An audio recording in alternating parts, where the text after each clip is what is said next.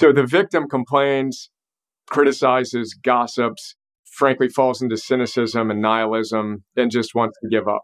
We all get hit, all of us, in our own idiosyncratic ways. We've all experienced trauma. We all are currently facing challenges, full stop.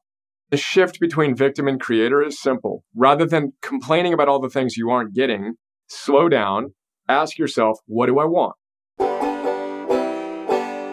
What is up, you sexy Stoics? It is your boy, Toga King, aka Rabbi Can't Lose, aka Noah Kagan. Today, we're talking with my friend, philosopher and CEO, Brian Johnson. He's the founder and CEO of Heroic.us. Brian has started 2 other social networking sites. One of them is called Zads, and he has sold them, as well as he's raised over $25 million in crowdfunding, which is one of the largest amounts in history. He's got a new book out called Arete. Totally butchering that, but it is about activating your heroic potential, which I'm gonna poke on him about this because I think this is really interesting. And his book specifically is about ancient wisdom, modern science, and practical tools to survive and excel in today's world. So we have a really good conversation that has a lot of back and forth about woo-woo and what are actually true principles to fulfilling an extraordinary life. In this conversation, you're going to learn 3 gigantic things. How do you stop being a victim and move into being a creator? Number 2, how do you work on your emotional masterclass? When can you be sad?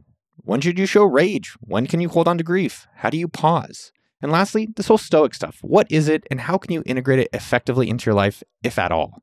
Brian's also got a brand new book coming out November 14th called Arete, A-R-E-T-E. You can find out more on Amazon.com or on his launch website, Heroic.us. The book is called Arete. If you enjoyed this episode, go back and check out this episode we did with Leo Babuta.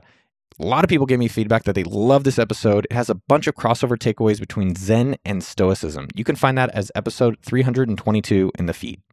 Before we dive into the show, join my book launch team. We're closing the doors, I believe, January 1st. The book comes out after that, and you're going to hear a lot more about it later. But if you want behind the scenes, if you want to have private accountability, if you want to meet other really interesting people, chat with me on Slack, send an email to book@okdork.com. That's book@okdork.com. Also, special pre-show shout out to listener James Lepine. How do I say Lepine? Noah Kagan is a voice worth listening to. He lost out on millions at Facebook and went on to create his own successful company. He's honest and genuinely cares about helping others. Check this out. Thank you, James, and every other one of you gorgeous listeners. We have the best people listening to this show and taking a lot of action and kicking ass in their own lives. If you want to shout out in a future episode, leave a review wherever listening to this podcast. I check every single one of them. Here's the question I was going to start with, Brian. I knew you were going to be positive, and it was irritating me because I didn't want to be in a positive mood. What's up with you and your positivity? Well, what mood did you want to be in? I wanted to be angry. I knew you were also going to ask me, I don't want you to ask me about me. I just want to know about you. Let me marinate in my triste and anger and my bravo. Yeah, so my thing is, this is a Trevor Moawad concept that we want to move past positivity and negativity to what he calls neutrality. But then I go one step further of, all right, well, what do you want? So I like to describe it as targeted thinking. So Aristotle, the ancient Greeks would tell us we're teleological. Telos is a goal. Happy people, flourishing people, those with deep meaning and joy, which isn't just positivity. Oh, and you lost me with, once you talk about old Socrates people, I zone out a little bit. So my question practically is, well, what do you want? If you want to be angry, then be angry. If you want to do something with that anger, do something with that anger. If you want to be positive, I got an 11-year-old and a 6-year-old. So literally right before we come on, he said something. I'm like, what did you say, dude? 4 minutes before we're coming on. And I feel that rage for me, the anger in me arising of, come on, dude, we don't say things like that. And we had this little thing. Went back out, 2 minutes before we went on. I'm like, all right, buddy, what did you say? And what did you mean to say? And repaired it. Because I didn't want to be in a negative state with him and erode my relationship with him. What I want is to have a great relationship with him where I find my way to manage my intensity and help him shape his thinking and how he shows up. So I went in, I repaired that literally 2 minutes before we came on. So it's not about positive or negative. It's about what do you want? And I find that I produce at a higher level. I show up in my energy, my work, and my love. When I guide my mind, I direct my mind, which is the Aristotelian idea. I focus my mind on what I want, and then I do the thing I need to do to get it. But again, I literally just went through this 3 minutes before we hopped on today. Question is, are you using it or is it using you, right? Yeah, I think that's a great call out. It was interesting. I was on a bike ride this morning and I'm going through the hills and I'm probably in a weird way punishing myself for the anger versus embracing it or punishing myself. And I was okay with that. I get to the top of a hill and I'm just like, I fucking am mad. And there's a guy and he's got a goat on a leash. He's walking his goat. And it was really hard not to smile. I was like, is that a goat? He's like, see. I'm like, what's the name? He's like, Gordito, the goat. And I thought it was fascinating in that moment how even that kind of situation can just change our mood. Just seeing a little goat, or lately sometimes I put on these like YouTube comedian clips or shorts about funny stuff, and really hard not to just change it. But yeah, I don't know. My girlfriend and I were talking. I'm like extra sensitive this week, but Brian's always positive. I don't know. Sometimes it's okay to not be so positive. It's okay. 100%. Yeah. And that's the wise perspective. And again, wisdom is the ultimate virtue that all the ancient philosophers came back to. Anger is appropriate. Sadness is appropriate. Grief is appropriate. Rage is appropriate. But at some point, we want to step back and go, all right, what am I going to do about it? And that we can continue to replay the thoughts and do the things that don't help us get what we want. Or we can step back and say, all right, I'm experiencing this emotion. Let me separate myself from the emotion. So Phil Stutz, my coach, has a great frame for it. He's like, all right, step out of the emotion of the thing. He calls it cosmic rage. And this is one of the most important things to embrace. I feel flashes of cosmic rage, frankly, like on a daily basis. This morning I had something. I looked at something the team did, and I'm like, who did that? Literally, it's like, it was a tiny little thing, dude. We updated what we're doing in the App Store, and they italicized a word. This is the kind of thing that irritates me. It's the most stupid, mundane thing, but this is how small my thinking is at times. I'm literally feeling a flash of rage. On that, dude, I'm not italicizing shit. I'm nervous. If this podcast goes out, I don't even know what I can call it.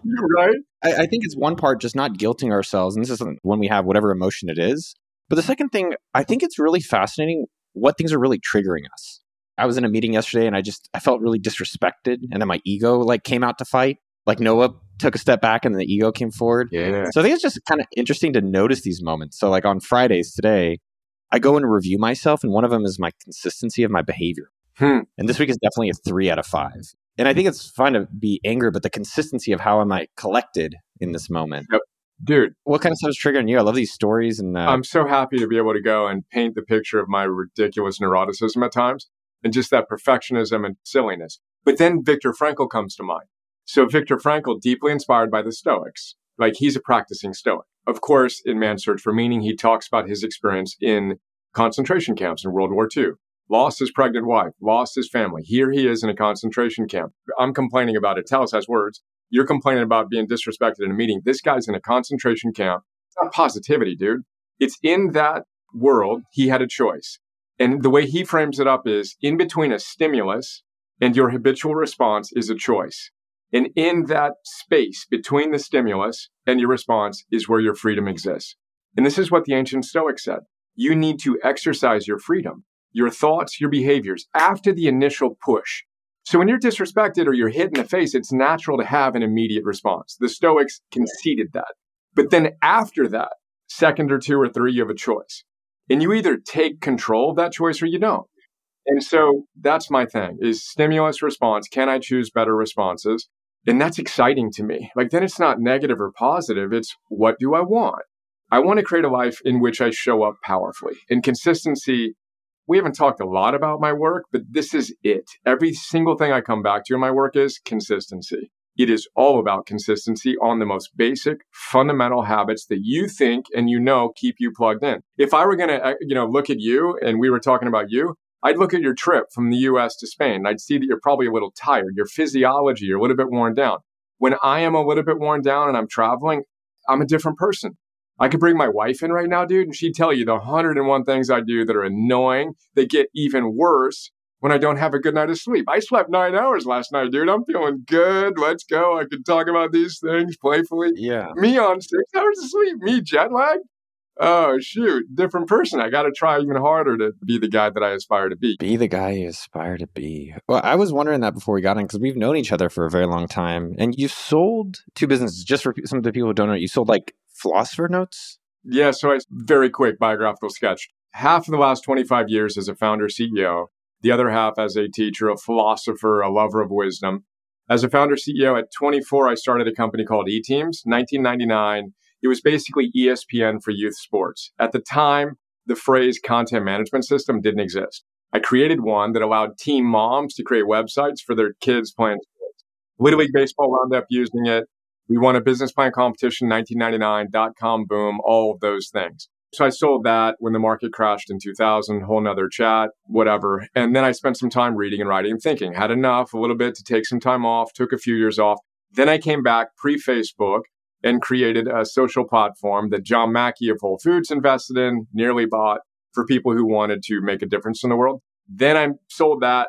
It was called Zods. So that's Zods, which it's Dutch for seed, right? I'm like, that's cool, seed. Everyone's got a latent potential within themselves that they just need to express. That's cool, until I found out it's actually closer to sperm, which was considerably less cool. I mean, That is pretty cool. but slightly different than what I thought it meant.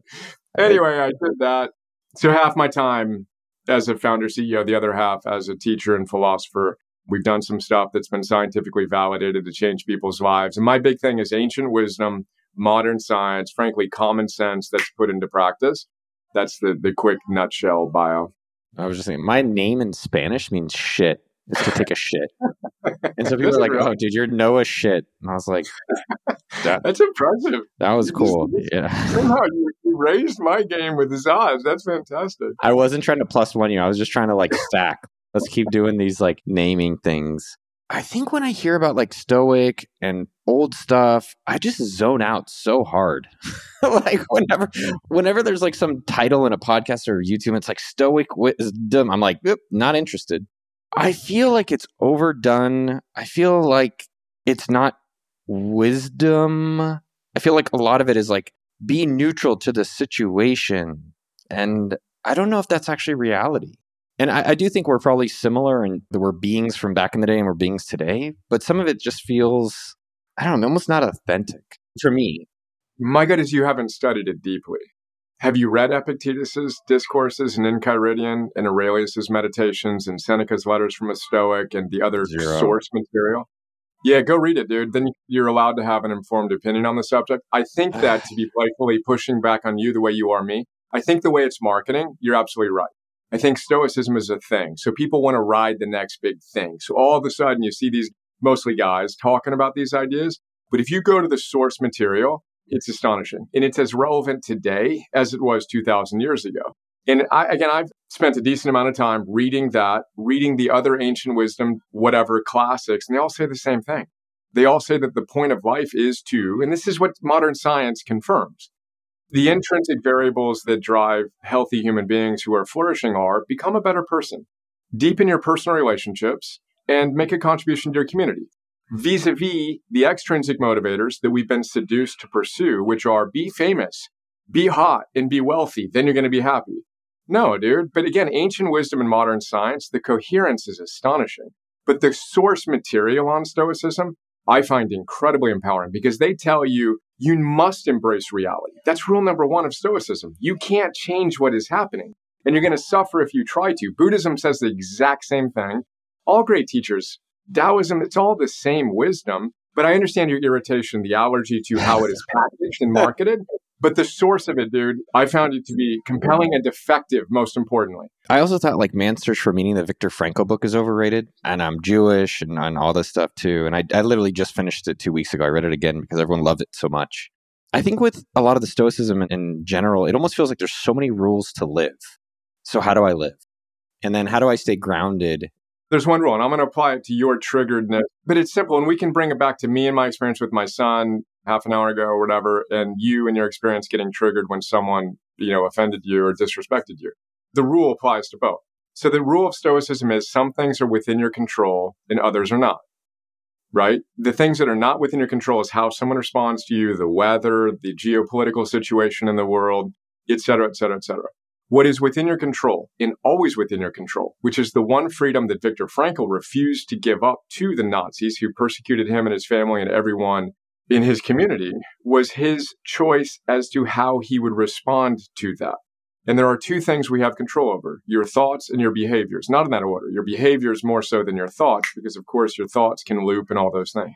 But the ancient Stoics told us, and modern science confirms, cognitive behavioral therapy, you may think is horrible as well. Perfect. That's based on ancient Stoicism. Literally, you can trace the roots of that to that. But rule number one is some things are within your control, others are not.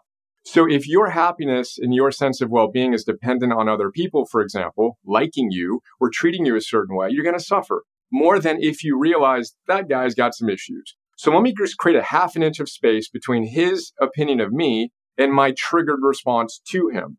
If I can do that and accept my responsibility, which is what Frankl talked about a lot, which is my ability to respond to any given situation, we take our power back. Not only do we enjoy our lives more, we're more pleasant to be around. We can give them a pass for having a bad moment or a bad day without needing to be that guy that then spirals on in our head. But then you need to make a choice.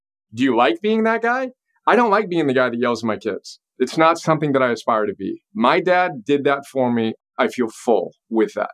So I commit to, and I'm dedicated to being a better version of myself.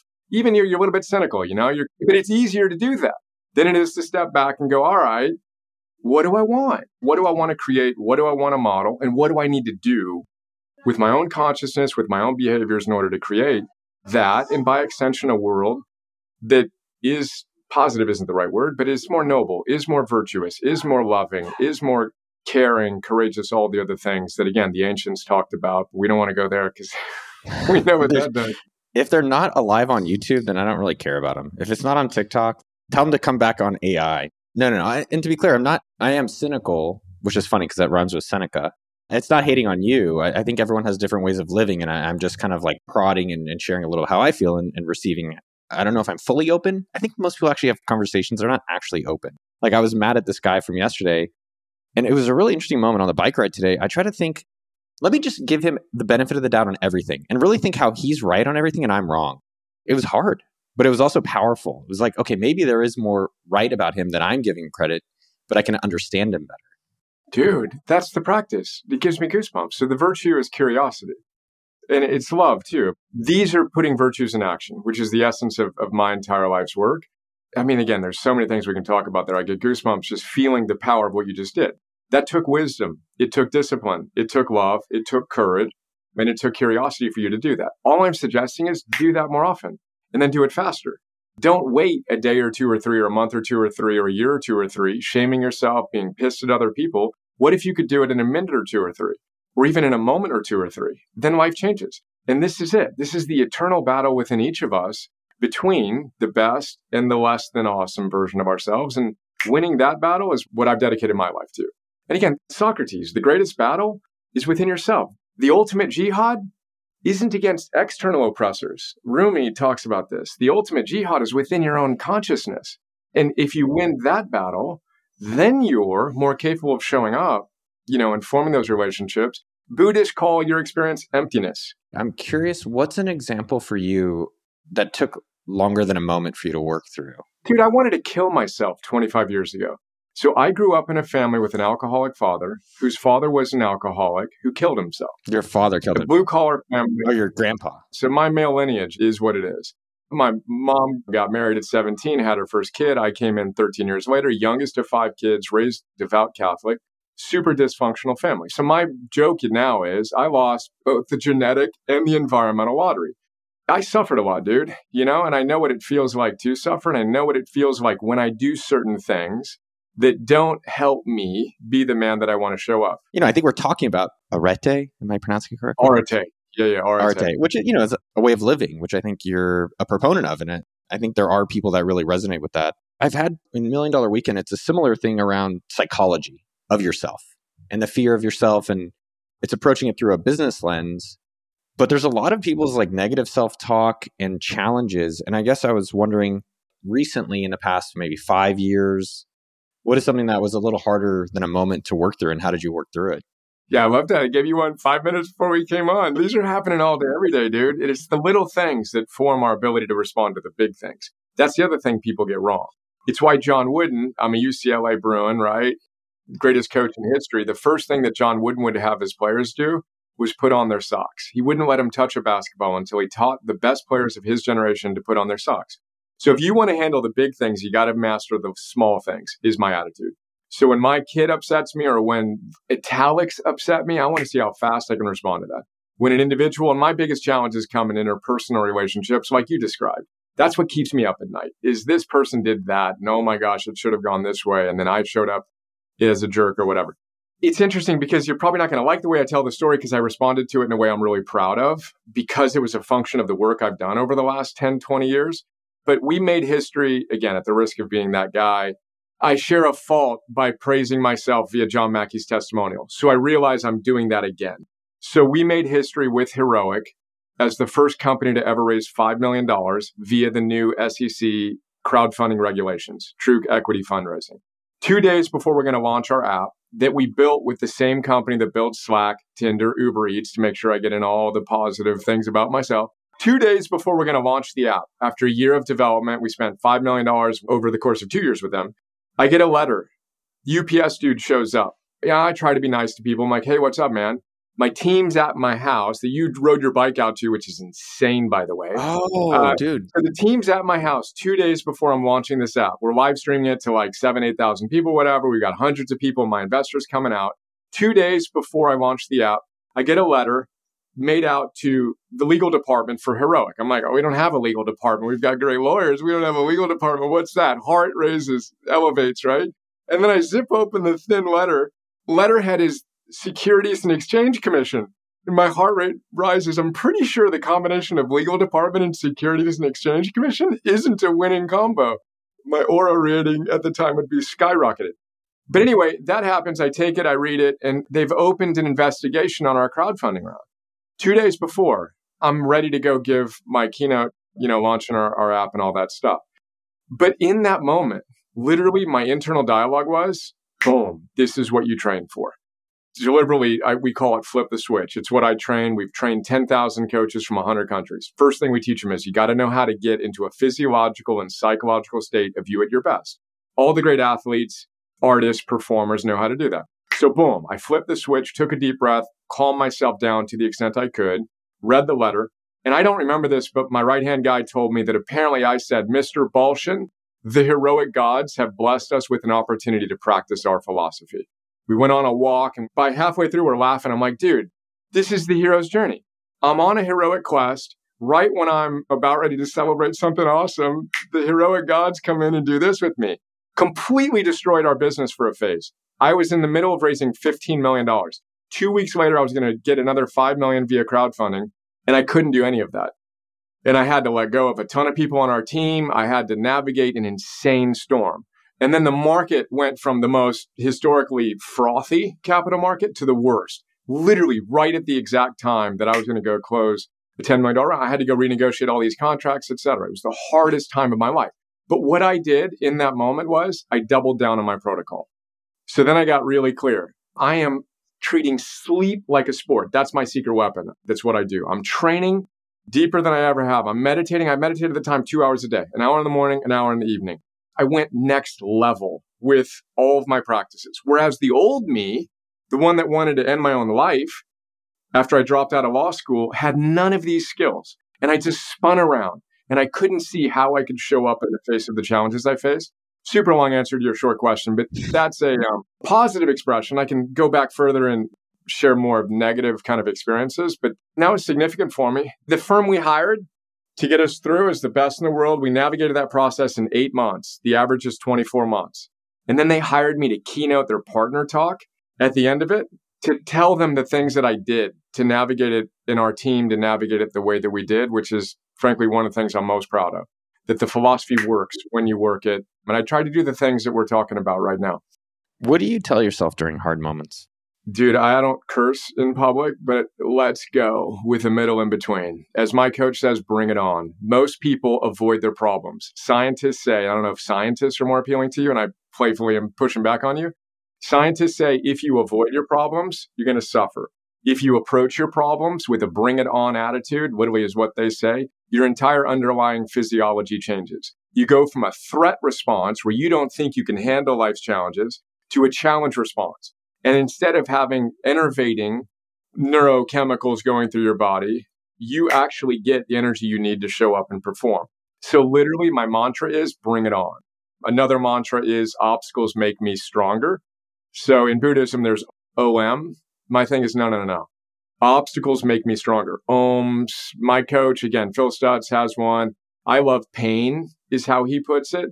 Pain, uncertainty, hard work, never going away. Our story that we should create a life in which we never have pain, uncertainty, or hard work is arguably the greatest source of our suffering. So literally I say to myself, I love pain, I love uncertainty, I love hard work. And then I lean in and I do what needs to get done. And then it's no longer thinking, it's doing. I try to get out of my head and I try to figure out the tiniest little thing I can do that would help me solve whatever problem I have.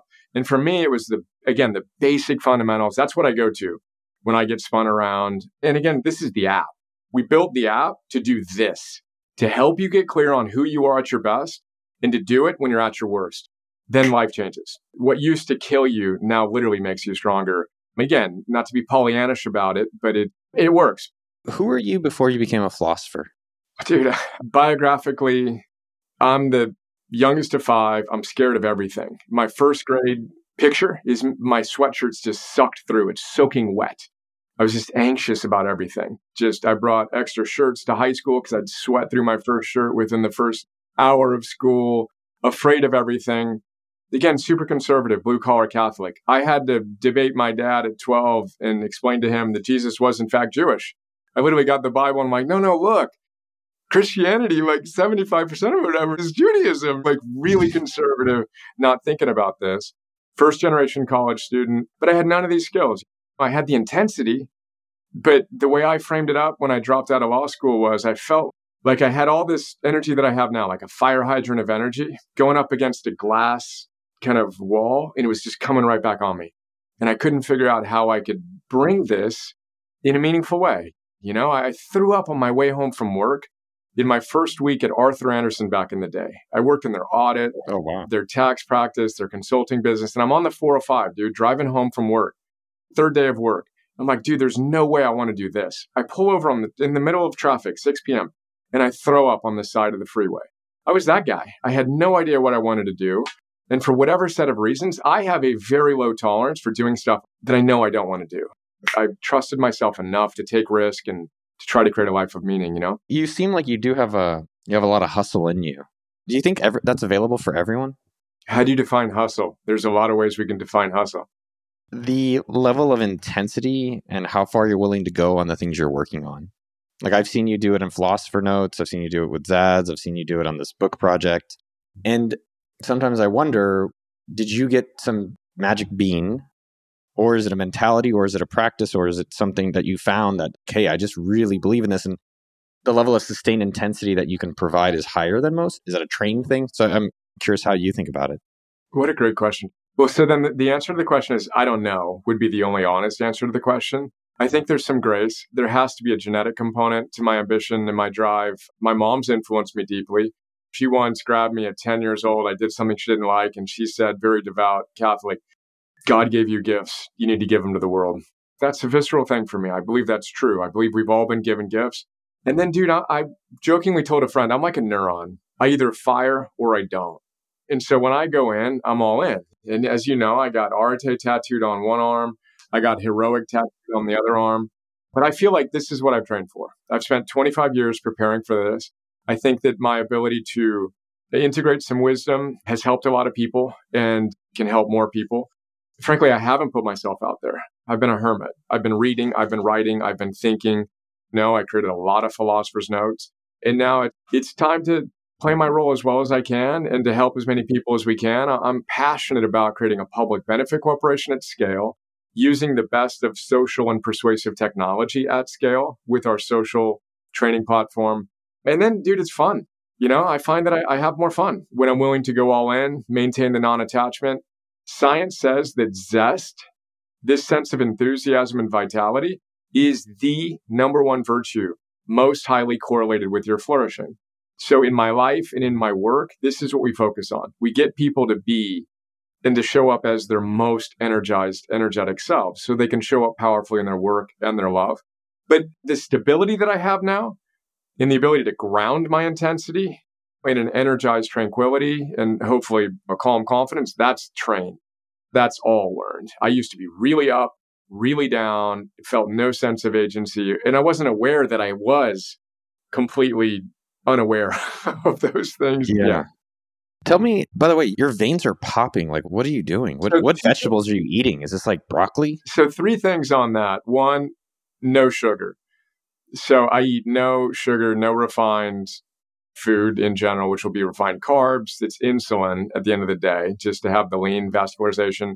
0 would be it's my body structure. So my joke is the Bruce Lee style of, all right, lean, whatever. But then it's no sugar. And then I do burpees. So my thing is I do 110 burpees a day, every single day. I do pull-ups, 10 pull-ups every day, 1,000 meters of rowing every day. And then it's blood flow resistance training is no joke.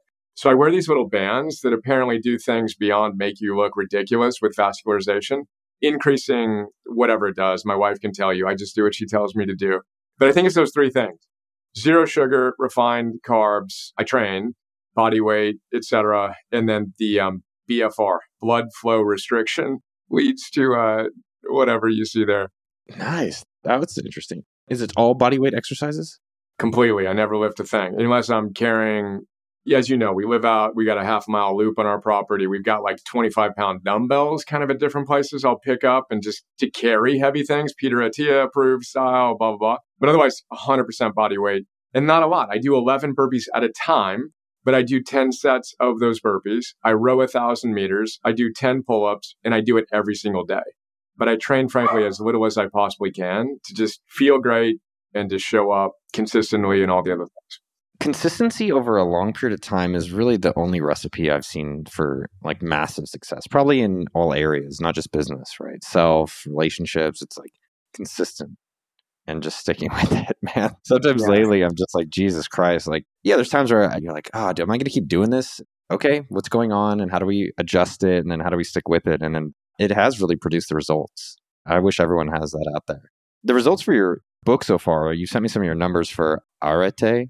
Yep, tongue twister, baby. Arete. I know, dude. Did you have other options for this name, like Stoic Life? Yeah, dude. Thug Life, Stoics? My opinion is this word should have never fallen out of our cultural vernacular. And I'm going to play my role to do what I can to bring it back. And heroic too, by the way. The idea of heroism is completely shifted from what the ancients considered it to what we think about it as reserved for the few on a movie screen or on a sports field. So we want to rebrand both what it means to live heroically and also what it means to live with virtue. What's the opposite of a hero? What's the worst word you can call someone else? I have a word in mind. A victim is what immediately comes to mind. So the victim complains, criticizes, gossips, frankly falls into cynicism and nihilism and just wants to give up. Dude, stop talking about me. I'm right here. I could hear you. I love you, brother. Let's go. All right. So we all get hit, all of us, in our own idiosyncratic way. Yeah. We've all experienced trauma. We all are currently facing challenges, full stop.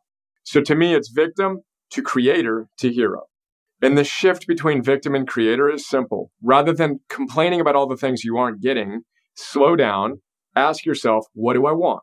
Viktor Frankl, he wanted to play his role well in the midst of a concentration camp. He's a therapist in a concentration camp. So what did he do? He offered therapy and support and service to those who were going through horrific experiences. So the victim to creator to hero shift is, what do I want? And what am I going to do about it?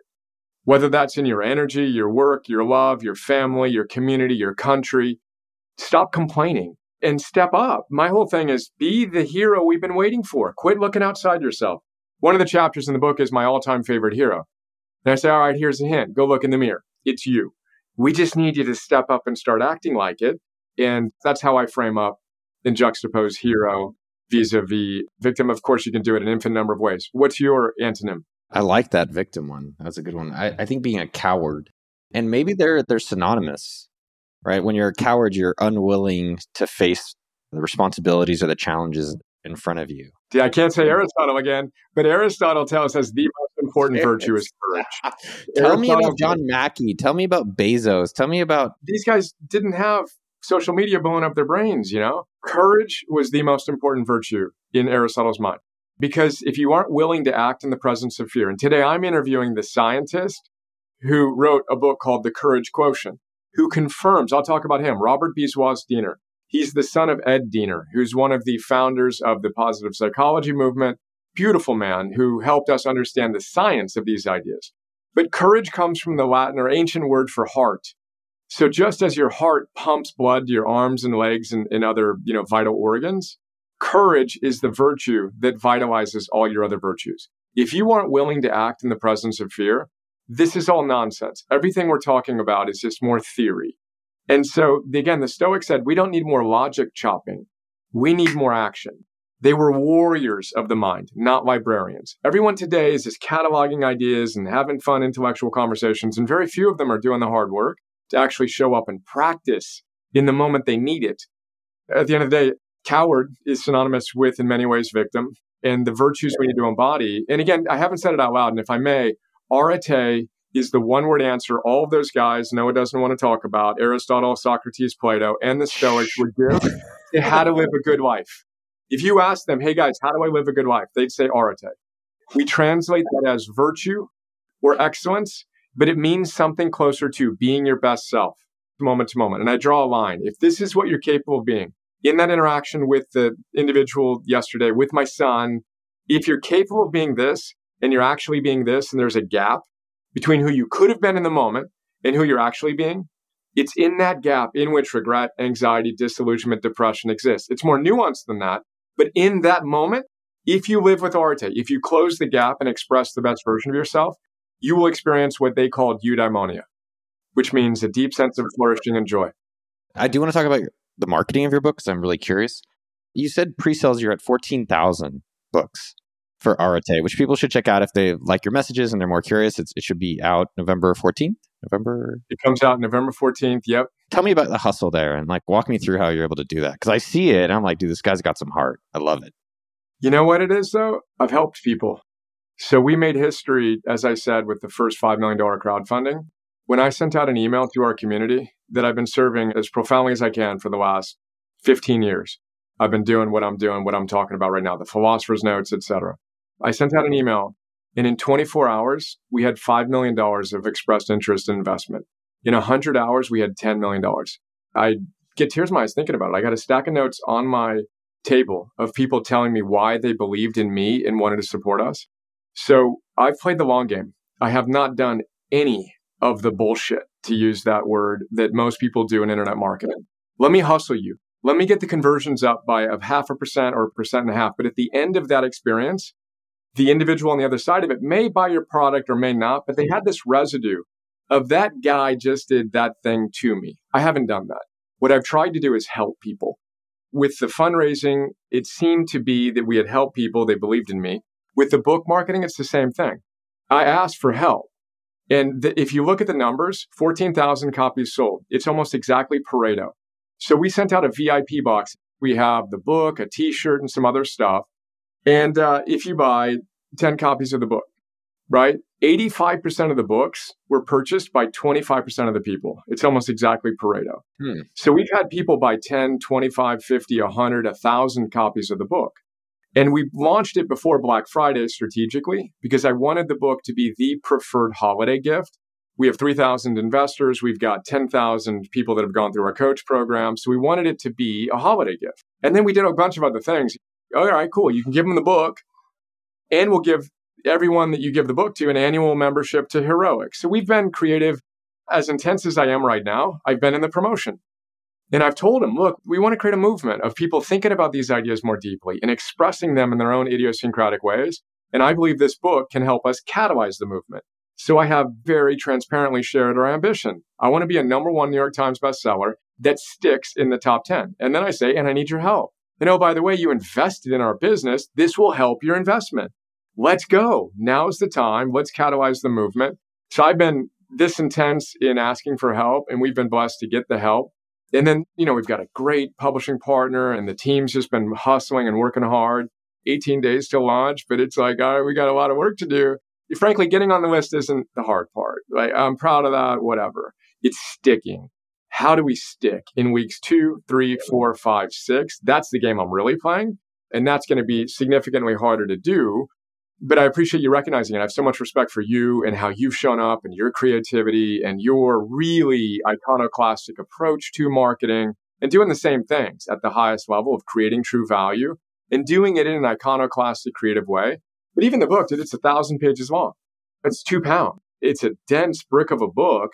And I broke almost every rule in this, I walked away from a deal with a top 3 publisher because we got into a true argument over 10,000 words.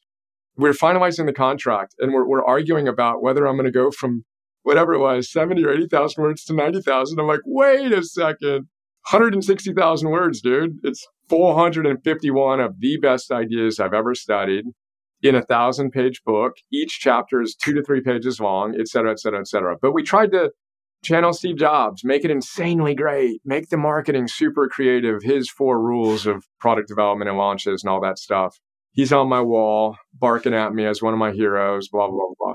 I like that you have yourself on the wall. For the people who can't see on the podcast, like you have a hero wall and yourself is there, which is cool. I have my wife, I have my daughter, Eleanor, and then my son, Emerson. When you join our team, the very first thing we do is ask you for a picture of yourself that you think captures you at your best. So that's a picture of me right before I'm filming our coach certification content, in which I flip the switch and I'm about ready to go. And I'm really proud of that particular session. But every person who joins our team sends us that picture of them, and then we send them that heroic portrait. And then we say, we are committed to creating the context through which you can show up as your best self. And you are committing to us that you're going to do your best to show up as that version of yourself. So it's been a powerful thing for me to see that representation of myself, surrounded by individuals that push me. They bark at me all day, dude. I mean, it's interesting the stories that we tell ourselves about ourselves and the person that we think of ourselves as, and then how much that's actual reality that we behave in. And so I like that you look at yourself and surround yourself in this wall and in general. I think that's great. People are going to go get Arete, and your website's great. I've bought the book already. I think I told you that. What is the one thing you want people to take away? I think that's kind of the reality for all these books. Like in $1 Million Weekend, we have all these beta readers, and surprisingly, it's this mindset about, and I won't give it away, the people have to get the book, but it's this mindset that gets them to take action immediately. And I was like, that's the thing. So I'm curious what you think the thing is going to be for Arete, and then that'll help it stick, and that you want people to take away, the one thing. Yeah, it's a combo of things. It would be, you are the hero we've been waiting for. When we watch these movies, we see the hero on the screen. It's simply kindling that knowledge that we have something within us that can be expressed. Joseph Campbell's ideas. You are the hero we've been waiting for. You can be the hero of your story rather than the victim. And then here's how. That would be the sequence on the ancient wisdom, modern science, moving from theory to practice to mastery is our big thing. Everything I do is based on ancient wisdom, proven modern science, and the framework has been proven. We've worked with leading well-being labs to prove the efficacy of it. So that idea of agency, the vision of a better future, a sense that I can be my best self, and then the path to do it is a non-answer in terms of one thing, but kind of that gestalt of a felt sense of connection to our best selves. Yeah. Sometimes though, it's so nice to sulk. We want to wallow. I've been playing chess and I'm just like, hey, it's okay. You want to feel like a little baby? Let's just fucking go. And I don't want to keep it going extendedly, but like being okay with that for a bit. And then to your point, and I love it, man. It's just like, how are you taking your power back? That's something me and my buddy always chat about. How are you being a hero? And this book is a little bit of the kick in the ass. And one other comment I've got to give you props for is, as I'm doing my book as well, I'm noticing people want to help me. And I'm like, I'm a little surprised. It's not all of them, but some people. And some people are like, dude, I've appreciated what you've done and how you've helped for so long. It is a great reminder. Like, even if you're putting out free content, ideally it's helpful, or you're asking people, hey, can I help you today? Or you're just sending someone a positive message. There's a guy, Matt, who I really like his YouTube videos, Matt Diavella. I'm just like, yo, I love your videos, man. And you've done ones on books. And if I can send you one, he's like, yeah, dude, that's awesome. I was like, okay.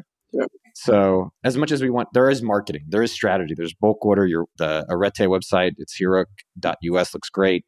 But again, it's coming back to all these people are doing it. I think ultimately books succeed because of word of mouth, but initially it's because you have helped all these people get results and impact their lives, which is a great reminder for myself and for others out there.